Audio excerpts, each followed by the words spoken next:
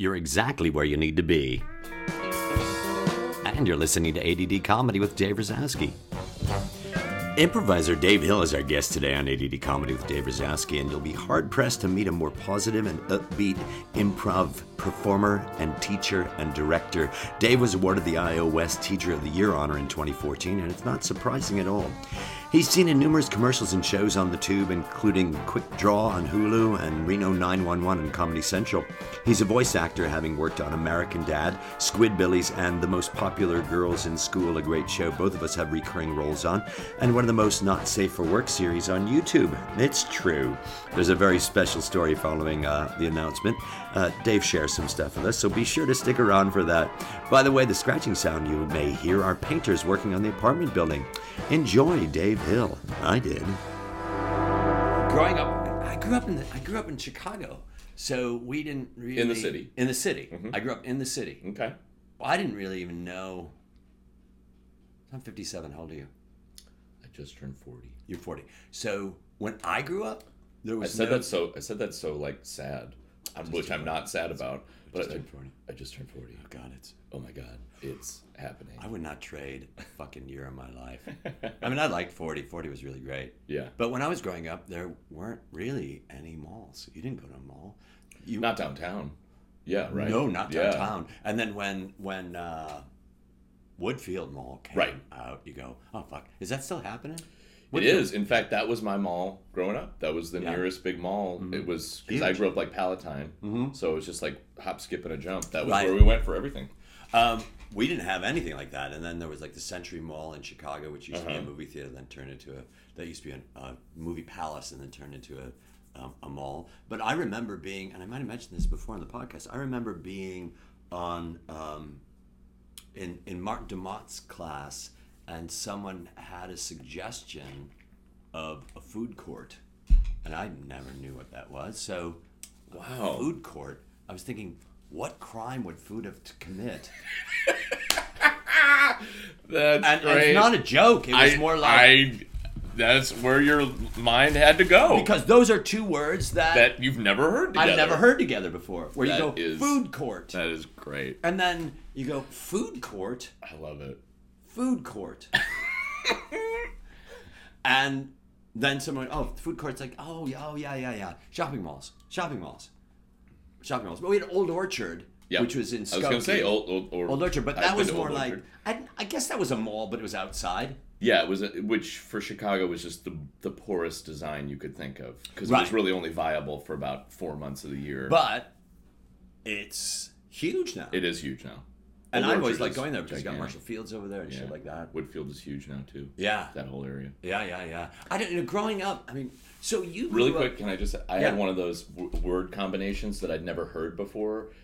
Actually, it was when I joined my college improv group. In the description of one of the short form games we did, because we did short form games.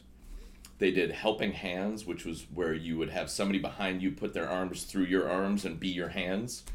And the description that we as a group always said was, and they shall join together to become a Frankenstein-esque abomination. But in my mind, because I'd never heard those words together, I thought what the words were Frankenstein-esque abomination. So I thought it was Frankenstein-esque abomination. So esque abomination was its own word. It wasn't Frankenstein-esque abomination. Right. It was Frankenstein-esque abomination. Esque abomination. And because I was 18 or 19, I was like, if I don't know a word at this point and I'm in college, I feel like I should know this word. I'm just going to shut up about it. Or use it in a sentence and people go, exactly. What are you talking about? Oh, what it does. I think that might have been how I was outed eventually, because I was just like, boy, that was a real esque abomination. Like, we walked out of a movie or something, and it was like, that was an esque abomination. What? When you do things like really listen to the words, yes, you really listen. I remember when I was married, my wife and I went shopping for a refrigerator. Have you ever gone shopping for a refrigerator? Mm-hmm. I gotta tell you, it's a fun thing to do. I love shopping for a large appliance. Yeah.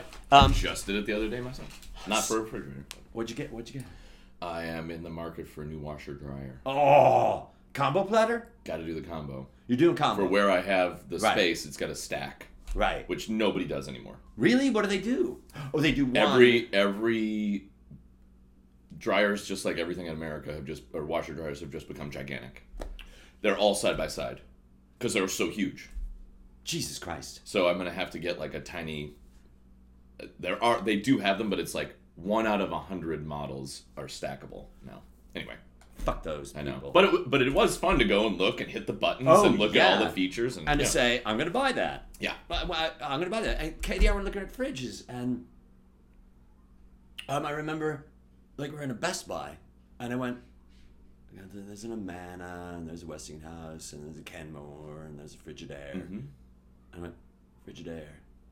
Frigid air. Frigid air. It's frigid air. They are geniuses. When frigid air, I'm like, Katie, frigid air. And she opened she was opening the fridge and went, you just getting that? And she closed the fridge like, oh, fuck. I thought it was like, I just discovered. I'm a word professor of words is etymologist, I'm an right? etymologist. I'm an etymologist. I figured it out. I'm almost a sociologist, or for me, I could fucking figure, like, what? It's frigid air. It's the Rosetta Stone of Best Buy. I figured it out. Everything just shifted into one, and like, I see what's going on now. I see what's going on. Neo in the Matrix, you just like, it's not just words, it's just not just numbers and symbols anymore. It's like, I see everything. I am everything. Oh, have you ever been on stand? Have you ever been in this? I'm sure you are, because I've seen you work so many times. Like you and Dave, you and what's his name? Matt Jones. Yes. Hill and Jones. Mm-hmm. Matt Jones. You and Matt. Like, I've seen you guys reach a point where you're practically one thing. You're one thing. It's the listening where you are. It's what I call like the self-actualization, where you are him, you are he, and he is you. Yeah. And you are also the audience. Yeah. And you are all the chairs that you put out there. Do you understand what I mean? Yeah. And you don't even need to look, and you just know where everything is. You don't need to look. You just know where fucking everything is. And that feeling is great. That's fucking great. And to know... That's the heroine of what we do. No doubt. No doubt. Not that I've done heroin, nor will I ever do heroin. But from what I've heard... Right, you know that. But it is, no doubt. And I've said this many times, but for me and Matt, it was that thing started happening like the first time we played together. It was crazy. So, he and I had never met each other. We met on 4th of July weekend, 2007. A buddy of ours, the great and wonderful improviser Ryan Archibald. Mm-hmm. Oh, Ryan Archibald. And Ryan and Matt had been at Boom Chicago together. Mm-hmm. And Ryan was coming back from that tour of duty. And Matt was as well. Matt was from here. That was a great gig. Great gig. And they were both like made for that gig. They loved that gig. I mean, there are certain people. I never auditioned for Boom because in my mind's eye, I was just like, I don't know if I want to live there, which because I'm just a stick in the mud, I guess. But I directed 2 shows there, and it took you where you go. Like the first year that I was there, I was like, what the fuck is happening? Right. I came on Queen's Day. Queen's Day was like. Everything was orange and everything like the canals were packed with. It was like Lake Havasu. That when you think about Lake Havasu in Arizona, the boats were Wisconsin Dells at 4th of July. Oh, exactly. And it was just like there was just one solid boat of a million armada. Boats. Yeah. It was an armada. It was an escamada. So it was. So it was an armada of that, and you're going, what the fuck is happening? And it's like moving through, and kids and Ron and Jen and pot smell and all that, and then you go, what the fuck? And I get there and like, okay, great, and then it's crazy. It was crazy, and then I went to and they gave me a bike, and they gave me keys to an apartment, and they go, and here's some pot, and here's some money, and here's a phone, and we'll meet you at this club, and the club was called Supper Club, and they have one now on across the street from It's the same. They have a supper club on Hollywood Boulevard near. It's the same company, and wow. it was a transvestite ballet. And in the bathroom, it didn't have a men's room and a women's room, and it had a gay or straight room. And you go, well, I don't know. When in Rome, right? And it was Amsterdam. crazy. And then it was just garbage on the ground. And then you wake up the next day, and it's like nothing happened. Wow. Yeah, that's see that. None of that is That appealing is- to you. Yeah, no, I will say it's not appealing to me. Although I do like a good crazy outdoor party time festival like Kentucky Derby or things like that. You've been there. You've been to I've been to the Kentucky Kentucky Derby. Uh-huh. But yeah, I don't know if that would have been my thing. But it was perfect for Ryan and Matt. I know. I think So I, they met, had I, become- met, I met Ryan there and I met Matt there. Yeah, that stands to reason. But I didn't. I You came didn't direct in. them. It was after them. No, they were there when they were there, and I had come in just to do a weekend workshop. Got it. Okay. Anyway, so Ryan Archibald. And Right. Matt Oh, yeah. Jones- So they were both coming back from doing that, and they'd become good buddies. And Ryan and I were like brothers before he went and before I moved here. I have a question about Ryan. Yeah. How come I don't? Is he around and I'm just not paying attention? He's in Chicago. He's in Chicago. And he's doing at last I heard, I'm pretty sure he's directing a tour company at Second City, doing a ton of stuff through them. Great. Still Okay. playing all over the place. Great. I know he's playing at I.O. in Chicago still a bunch. He's he and another awesome improviser that I went to college with, Rush Howell, they're going to come down and we're going to do a 3-man show at the Atlanta Improv Fest in about a month, which is going to be fun. Good. Yeah. Anyway, Ryan's great. He's engaged. To Betsy, okay. who's great. And they're super, super cute together. Anyway, in another part of his life, he was coming back and he was going to do Second City Las Vegas. Matt Jones or Ryan was. And he also got married around this time. And Ryan did. And so I came up from LA for the wedding and met Matt. And we hit it off. But we had never seen each other perform. And then he had moved back to LA at that point. And we met up with each other for a drink at I.O. like maybe a week or two later. And we just kept hitting it off, and we had a couple drinks, and we were like, we should play together. We should do something. And we looked up, and on the wall at I.O. there was two-person improv tournament. And we were like, we should do that. Never seen each other perform. Did not rehearse. Just got on stage and played. And the first show that we did was, probably in my top 25 shows ever. Just as far as it just was there. Why? It was there right away. Why? He and I are very similar in a lot of ways and very different in a lot of ways. But the ways that we are similar just works for improv so well. We love characters. Right. We love archetypes and genre, and we have a very similar movie TV aesthetic. We if we both named 100 things, shows or TV or books or something that we loved, I bet we'd overlap on 85 or 90 of those things. Which for most people that's just not, it doesn't happen. No. Everyone's got such a different Especially backstory and reference level, Right. and whatever. We just overlap on that so much. And then I don't know, I just think stylistically I think we're very similar. Well, But I think that in the nuts and bolts of it, that's what I'm talking about. the nuts and bolts of it, we both love it when someone else is driving the bus and we can be in the passenger seat, and vice versa.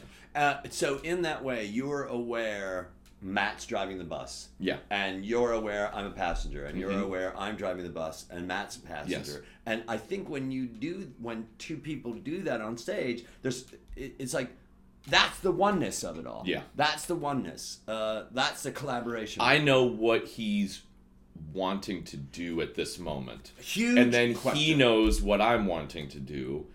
And then he does it. And then he does it. Right. And that's the important thing. Yes. Is to go, I know what you want me to do, and I'm going to do it. Yes. Or, I know what you're expecting me to do, and I'm not going to do it. Correct. And both of those are, I know what you want me to do. Yeah. And that's the greatest thing with collaboration, is to go, and I think it's the hardest thing for people to do, it's to say, what is it that my partner's asking me to do? And then doing it. Yeah. What is it that Dave is asking me to do? Not the character who's the haberdasher. Yeah. What does Dave want me to do? Yep. And that's very hard for people because we've been training people that there's this thing called character. And the minute that you go character, it seems like it's something that you put on. Yeah. As opposed to... And it's like you put it on, but it completely envelops and covers the improviser. Like there's this layer of... it's like a burlap sack where you can't, it's a sensory deprivation. Like you're so much the character that you're not able to actually still have the, I know what you want, or what do you want? I need to figure out what they want. You literally can't feel it. You can't feel it because you've got this thing on. You've got like a suit on, like a meat suit. Meat suit. Someone else's meat suit. You got someone else's meat suit. You're wearing on someone your body. else's meat suit, and you're going, how come I can't smell or hear or taste or see or listen or It's I like, can't do any of that. I've used this analogy before when I teach character stuff, especially. It's like the original Total Recall with Arnold Schwarzenegger, where he has to like sneak onto Mars, and he does it in this woman's suit, and then it malfunctions. So he's answering all these questions at the passport Mars, TSA, and how long are you going to be here? 2 weeks. And then the suit goes haywire, and then like the mouth's like 2 weeks, 2 weeks, and then everyone realizes that it's him, and then the head folds away, and then he's underneath it. That's like, a lot of times when people are playing characters wrong, they're just like, you can say something to them, and they're just like, 2 weeks. They can't be in the moment anymore because they've got this meat suit on. What's the interesting thing about that scene? The interesting thing about that scene is when he emerges, is when Schwarzenegger's character emerges from the meat suit that is that character. Yeah. Yep. And to watch somebody where you're watching somebody, you're going, you're not answering, when I'm in a scene with this person, whatever it was, I'm watching a scene, I'm going, A's not answering B, A is not in response to B, A is not listening to B. Yeah. And the moment that B goes, you're not listening, I'm like, here we go. Now we're getting real. Yeah. Now shit's real. Yeah. But if someone's like, and I love that this is our phrase for it. If someone's full meat suit, if they're in full meat suit mode where they just are not retaining or nothing's getting through, in that scenario, they're just going A. There's no A hears B and does C. It's just A over and over and over again. Right. Because you're playing someone that you don't know. Correct. You don't even know there's a B. Correct. Like Arnold Schwarzenegger's character, whatever it was. What was his character's name? Quaid. Quaid. Yeah. Quaid did not know that woman.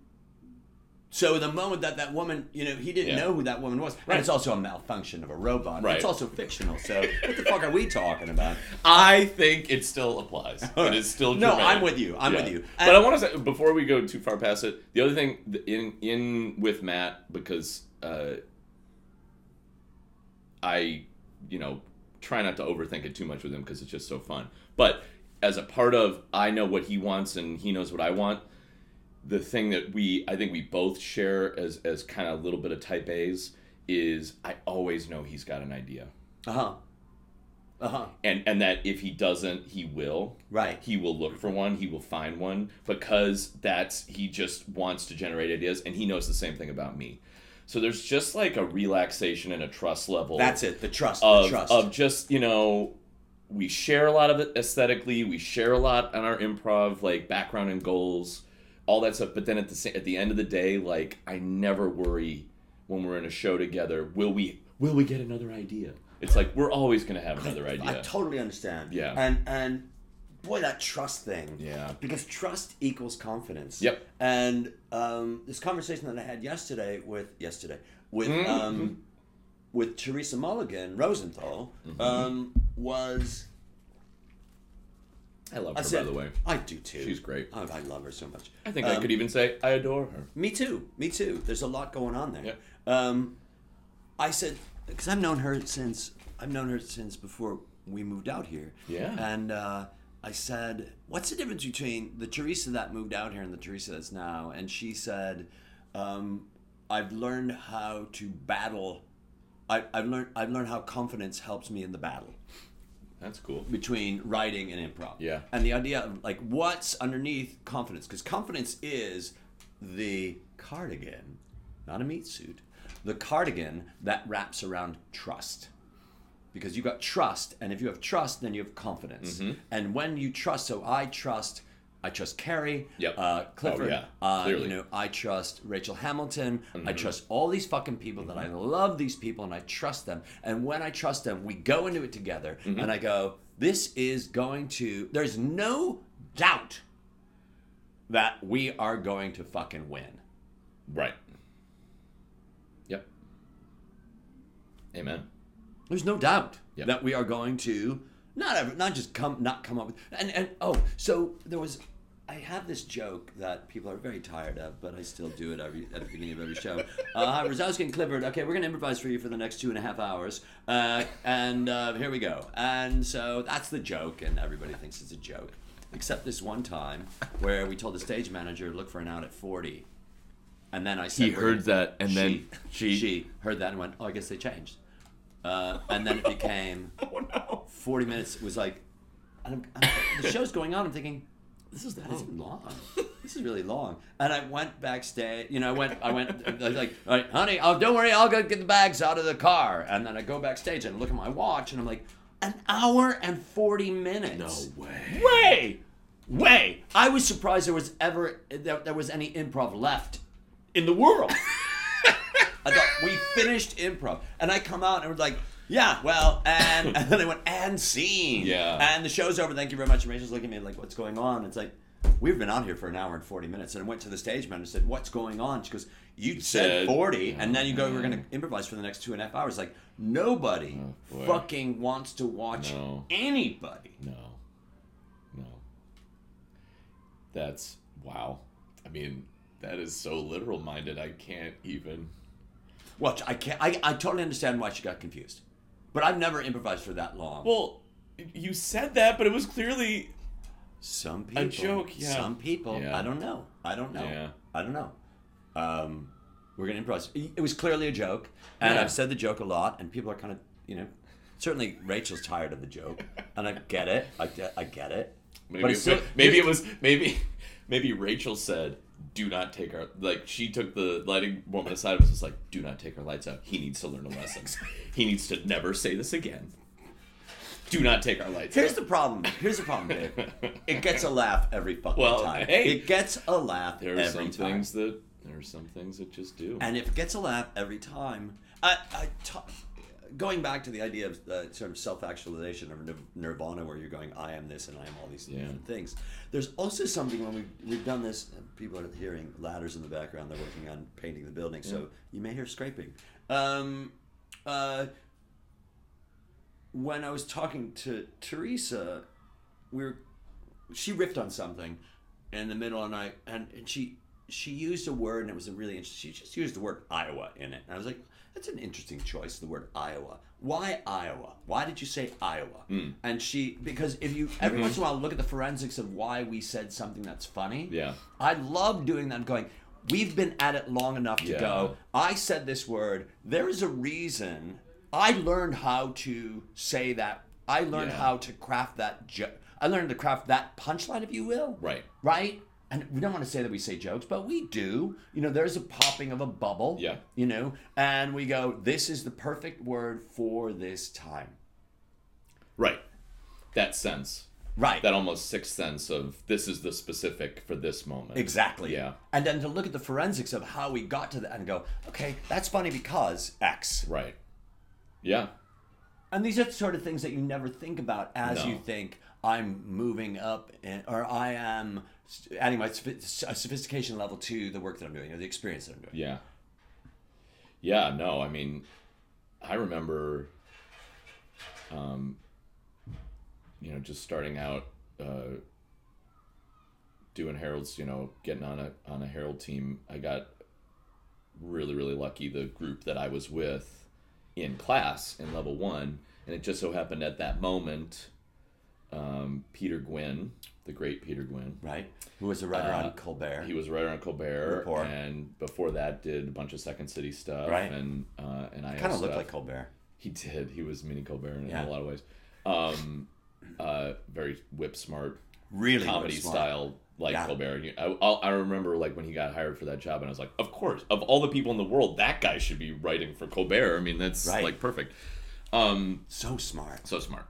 And he asked Sharna, Sharna Halpern, who's Sharna Halpern, owner of IO. He asked Sharna,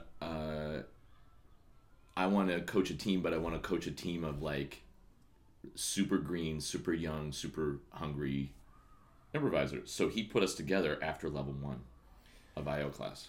What year was this? 99. Okay. And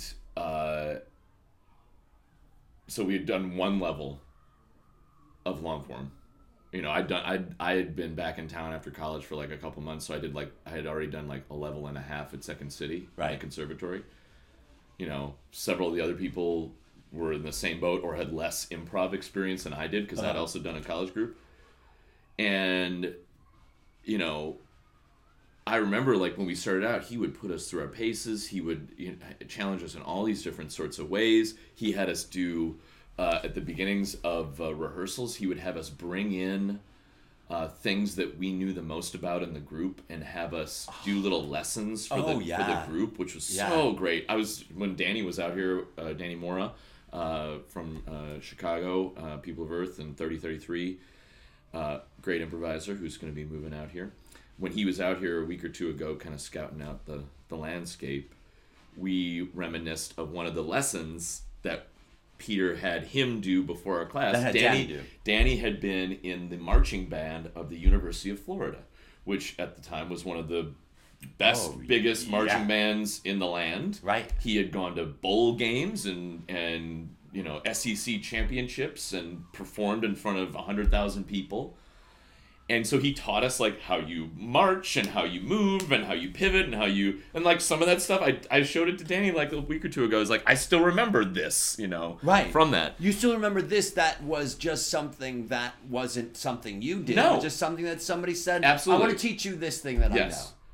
And so to loop it back to why I was telling this whole thing, he also had us do I remember one time he said, what's a word that you know that no one else knows?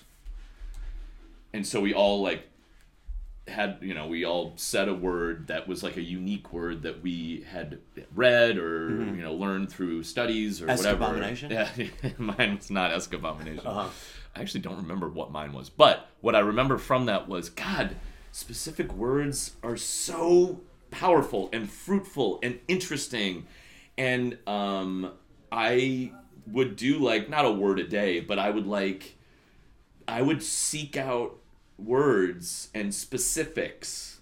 There was this great book that came out around that time called Scott's Miscellany. Mm-hmm. And I think he still has a column in the New York Times every once in a while, but it was this guy who just collects miscellaneous stuff. But he had this compilation book of it. And it was words and it was lists and it was all these great specifics. And it was just for my young improv mind, I was just let's, units of measure in medieval England, why do they call it stones, or why, all that weird stuff like that. And I gobbled it up. I love that stuff. Me too. I think that's the mark of an improviser brain. I totally is that agree. You like the minutia, you like the specifics, you like the little things that, Well, looking at somebody like Pat Finn or looking at somebody like Mike Coleman, who have those things where you go, what? Yeah. Pat Finn always knew. Well, first off, he knows what every single capital city is in every single state. Wow, he knows that. He just knows it. That's a perfect example of what we're talking exactly. about. Yep. And he also knows, and maybe you know what this is, the device that measures your foot at the shoe store. I do not know. It's a name. It's the Brannock device. Wow. It's a device. And Brannick is a great comedy word. Absolutely. A Brannick device? A Brannick device. That's a great comedy word. Oh my God. Or even to call somebody Mr. Brannick. Yes. Come on in, Mr. Brannick. Have a seat. Well, as you know, my family created the device that you use. And here's the thing. and I just went into like Pat Finn voice too a little bit. Well, you know that... Pat Finn was understudying for us funny. in ETC once, and he came up with this line like in the middle of a scene. I don't know where it came from, but he goes... He might have seen it on a bumper sticker, but I had never heard it before. But it was this, where he says, if God didn't mean for us to eat animals, he wouldn't have made them out of meat. That's damn good. Well, it's That's really damn good. That is damn really good. Where you go, God damn it, I wish I said that. Yeah, God damn it. Amen. That's Oh great. my God.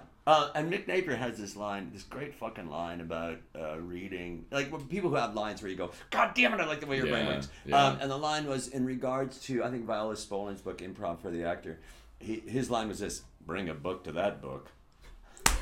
Bring a book to that book. That is such a Mick line. I can't even take it. But I mean, it's brilliant because he is brilliant. But that is such a Mick line. Bring a book He's to so that caustic about everything. He is. And what I love it. about him is he's the founder of the United Theater. What I love about Mick is that there's this causticness to him, and yet when you're standing at the bar talking to him, he is so with you and personable and warm and kind and lovely. Yep. There was a time, which is sadly or not sadly, I don't know. I've been having this debate a lot with people lately, specifically John Crowley of I.O. King 10, that there was a time where everybody drank together. Right. And it's a Chicago thing because we can walk everywhere and public transit and all that you don't necessarily have that here in Los Angeles. I would imagine they do in New York. But there was a time when I was like 2 years into improvising in Chicago, knew that I loved it, was, on some teams and doing shows and feeling like it was working for me. You'd go and you'd drink after a show. There was a bunch of times where 3-4 guys from my team would end up at some party or just at the bar somewhere, and Mick would be there, and we would just walk to another place and just talk for an hour. And then he would go with another group that was at that place where we ended up, and we would be by ourselves. But you would have this like convergence of talking about whatever. And to this day, I remember one time we were walking from I.O. No, it was a birthday party. We were at a birthday party on like the north side, and we left there and we were going to go to, do you remember Yaxie's? Yeah. On Armitage or no? Clark. Just off Clark. Just off Clark. Yeah. And not Armitage. It would have been not Fullerton. I thought around it was Madison. I thought it was like no. Yaxie's. There's one there is one up there, but there were two of them. Oh, I see. Okay, fine. There's one to the south, right by Century City, by that Got weird it. corner. Right. Anyway, it was this place. It was like I think it was Wings or whatever, but it was one of the like 4 a.m. bars that were just too good and bad for improvisers in Chicago. Anyway, I remember distinctly we left and it was a full moon and we were talking about is there science behind when a full moon happens, everybody goes crazy and murders go up and blah, blah, blah, blah, blah. And he was so impassioned about, Mick was so impassioned about his thoughts, opinions, research, views on full moons. And I remember myself being like, well, I didn't think I cared about this before we started talking, but now I'm in this great discussion about how full moons affect people. And, like, I actually thought about it, and, like, I read up on it, like, the next day, like, what is this all about? Right. You know, that kind of conversation, I feel like we have lost that a little bit. Especially here in LA, because drinking is, it's, you know, in a way, you can't drive. It's obviously, you know, bad. There are so many bads to it, right? But there also is the camaraderie of it is a little bit lost too, and I think that's kind of. I got to tell you, when I directed the Main Stage show in I don't want anybody to become. This is Dave here. Dave. This is Dave Hill. I don't want anybody to become an alcoholic. I just think that sometimes a social lubricant gets people talking in interesting ways. Don't overdo it, guys. Just keep it nice. I say become an alcoholic. So when I was directing the Main Stage show, so I left Second City in '95. I came back to direct the Main Stage show at Second City in 2001, 2003. When was the Iraq War? 2003. So in 2003, and I came back to direct then. Yep. And I'm like, all right, we're gonna and then we're gonna go across the street because there was that. You didn't. Yeah. You just called it across the street. Yep. Whatever the fucking name was, like we're going across the street. Yep. Going across the street. Going across the street, and they'd be like, of course everybody's gonna go across the street. Yep. I went across the street. Nobody went across the street. What? I'm like, Or they I went was to there the last different night. one. I said, what bars do you guys go to? He goes, we don't go to a bar. I go, oh, what do you mean? He goes, we don't go to a bar anymore. Like, what do you do? Where do you go? Like, we all go home. Separate homes? What's happening? And Weird. What ended Even up, then?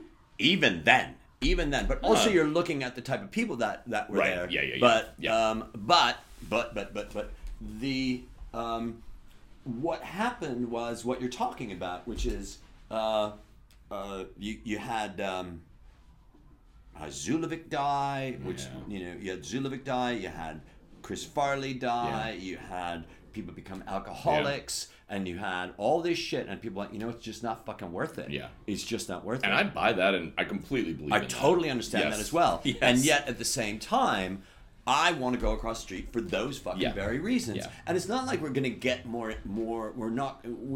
It's not like, we're going to do because we may get a new scene. It's more along the lines of, I want to know what the fuck you're doing. Yes. Because part of being an actor is being an artist, and part of being an artist is being a human, a viewer of human nature.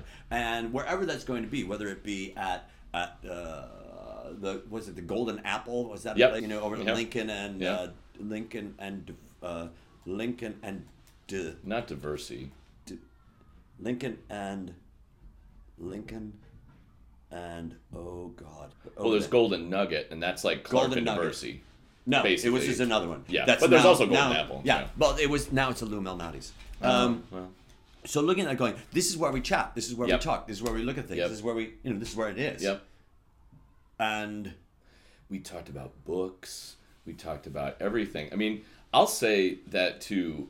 That was something that hooked me into the community of improv as well. Starting out, talking to Mick, talking to Kevin Dorff, talking to Craig Kikowski, talking to Miles even, or Ali, or Ali Farhan, Dassey, Bob Bob Dassey, or and definitely Tellerico, definitely Steph Weir.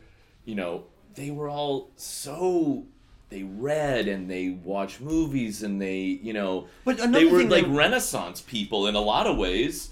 And that meant every single time something was referenced on stage or off, they had a thought on it. Here's another thing. That they were approachable. And they were approachable about it to approachable, us, yes. right. When we were little, we were little squirts. Absolutely.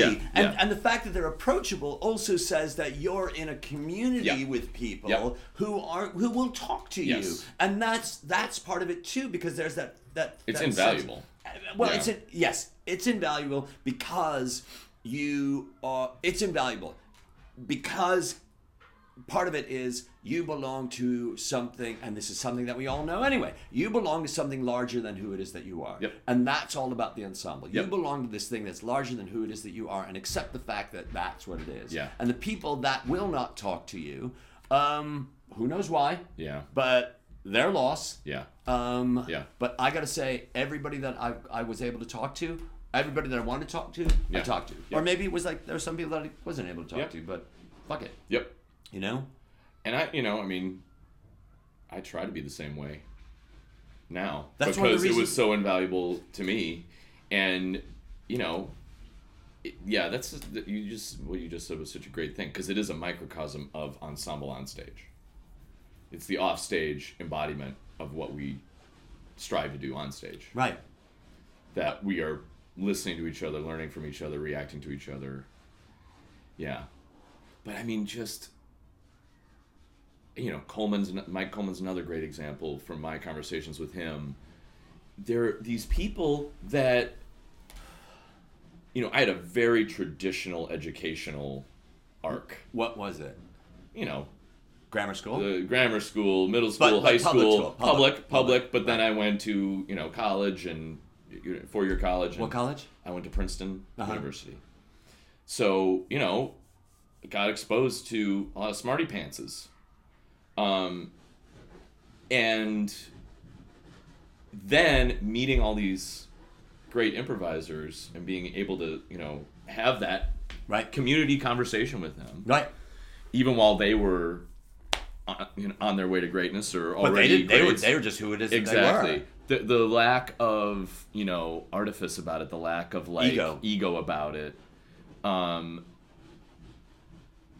Because, at Princeton, there could be egos. Oh my God. Galore. But there were a lot of people that weren't. Probably one of probably the smartest person I knew when I was there, a guy named Andy Knightsky. Totally unassuming. SKI or SKY? I actually think it's like CKHE. It's like, it's Because I want to call him Andy Night Sky. Night Sky, yeah. Right, anyway, Andy Knightsky. And I might be slightly mispronouncing the end of his name, but I don't think I am. Anyway, he was this super nice guy, totally unassuming, would come and see our improv shows, was kind of like in this circle of friends that were kind of the improv nerds, but he never performed it, as far as I knew. He would support us. And he was a friend in my circle of friends, or kind of like that next orbit of friends around your closer friends. And the nicest guy in the world. Come to find out, our senior year, he's going to, I believe it was Oxford, on a Rhodes Scholarship, and he's a brilliant mathematician. And he's going to be like, he's going to change the world with math. And, like, he wanted to talk about how silly our improv show. He wanted to, that kind of stuff. Like, so those people obviously exist there. Many of them do. I'm not, anyway, I'm not going to bag on Princeton because it's an incredible place and I love it and I'm going back there in 3 weeks for a reunion. Anyway. I don't know, but I don't... But to go from all of that knowledge sharing and all of that intensely, at Princeton. Right. And then to be in Chicago and to find all these people that were just doing the same thing from a slightly different angle, even if they hadn't gone to a 4-year college or if they hadn't, you had all of these just like... You didn't even ask. You didn't even ask. It didn't matter. It didn't matter at all because you would see their great work on stage and you would talk to them off stage with a beer. And that just kind of transference of thinking and talking and positing and wondering and sharing of books and everything, it was just so great.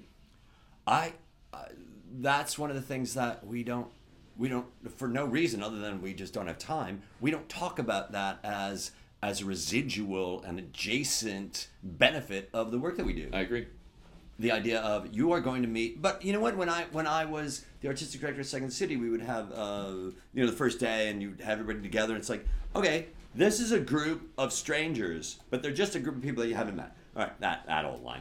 And then you go, you are going to meet some of the most interesting people in your entire life here. Yep. And it doesn't matter from where they come. Yep. It doesn't matter where they're going to. Yep. What matters is these are the people that you meet. And I've said it so many times on the podcast.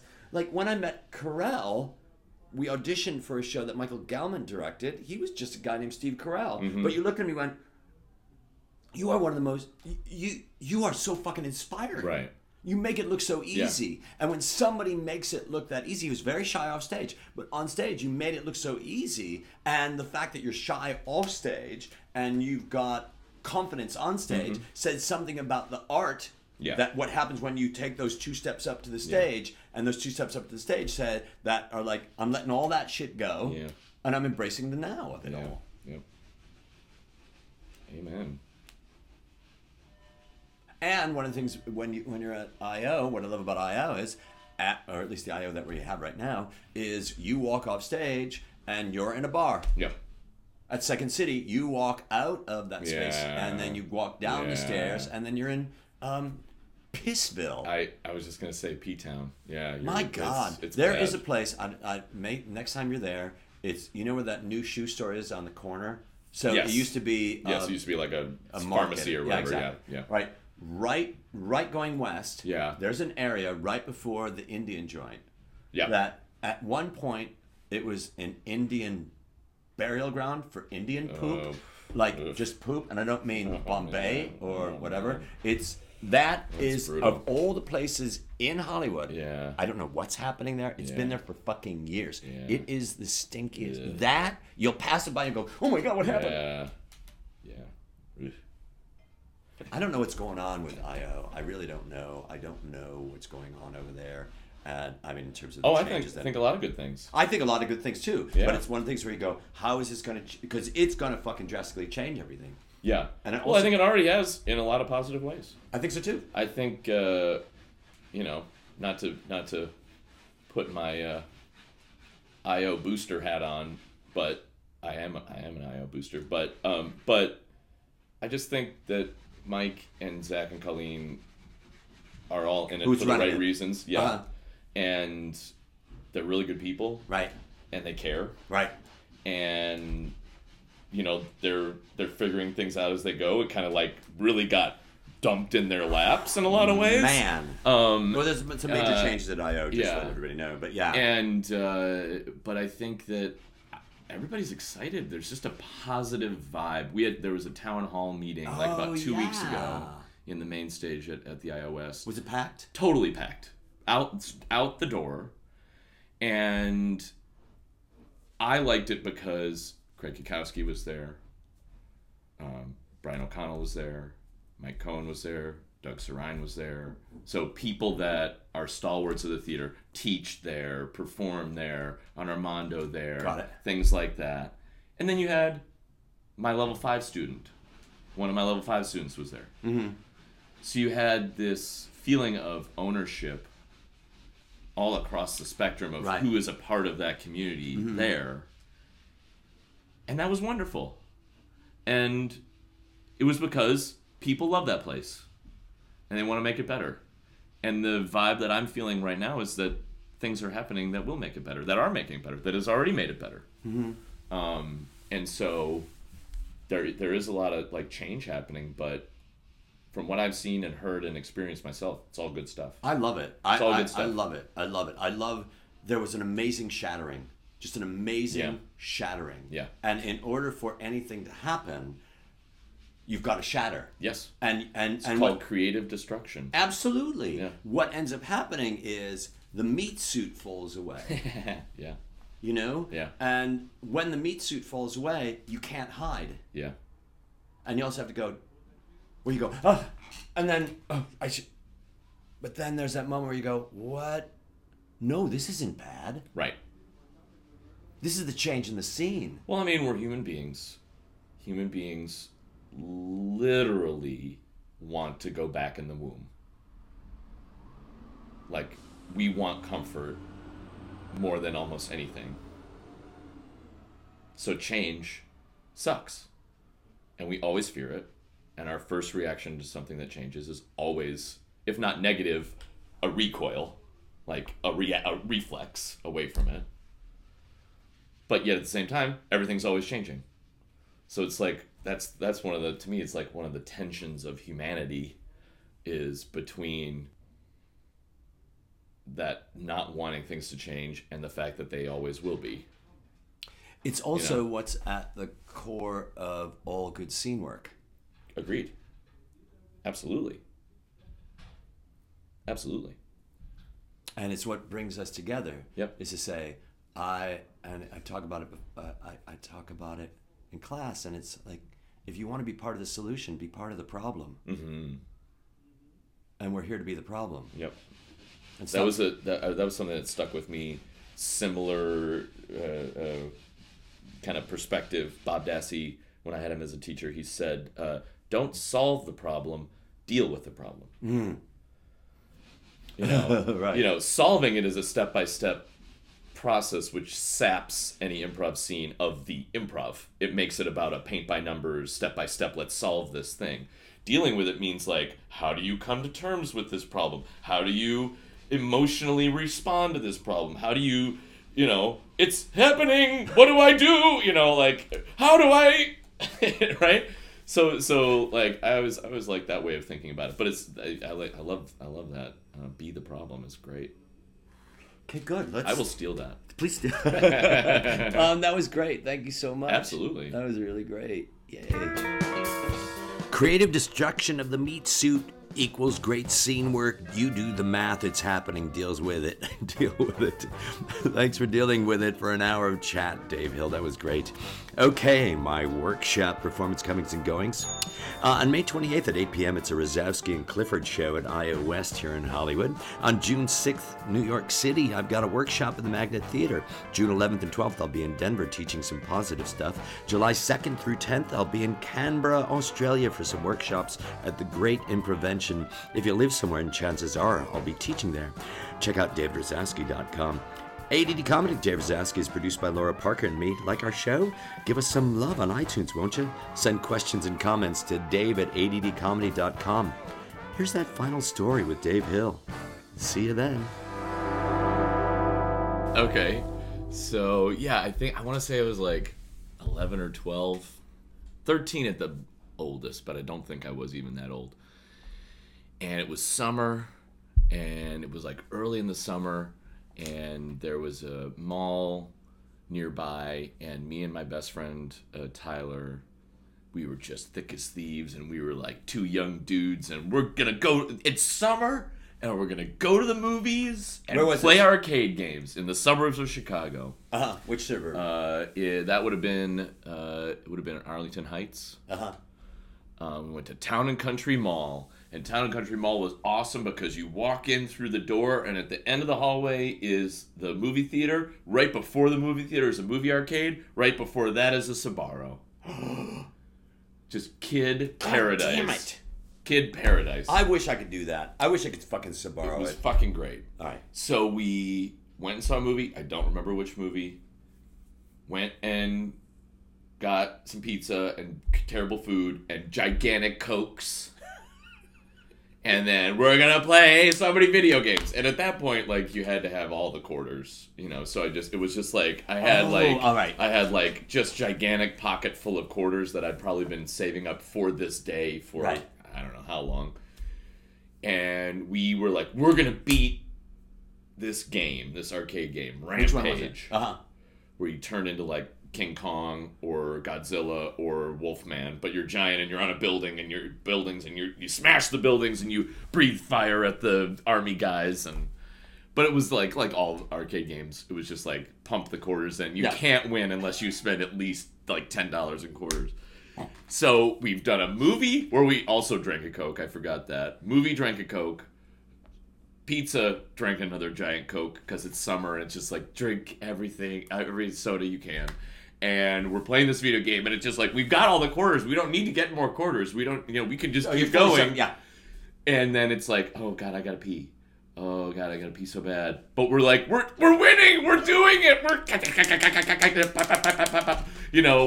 smashing the buildings. This is farther than we've ever gotten before. And we know we're on the final screen, and I am just like dying, and I can't hold it anymore. And I'm like, I sacrificed myself for my friend. And I literally was like, Tyler, I'm gonna pee my pants. And I was like, here! And I like hit the button so that my guy almost destroyed the final building. And then I like jumped on the army guys so that they couldn't fire at him. And I was just like, win!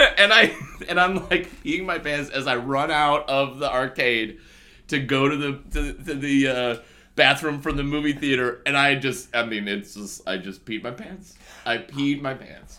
And then ran in, like, as it was still kind of happening, into the bathroom, and just like, I didn't know what to do, because it was, that hadn't happened in 10 years, I don't know.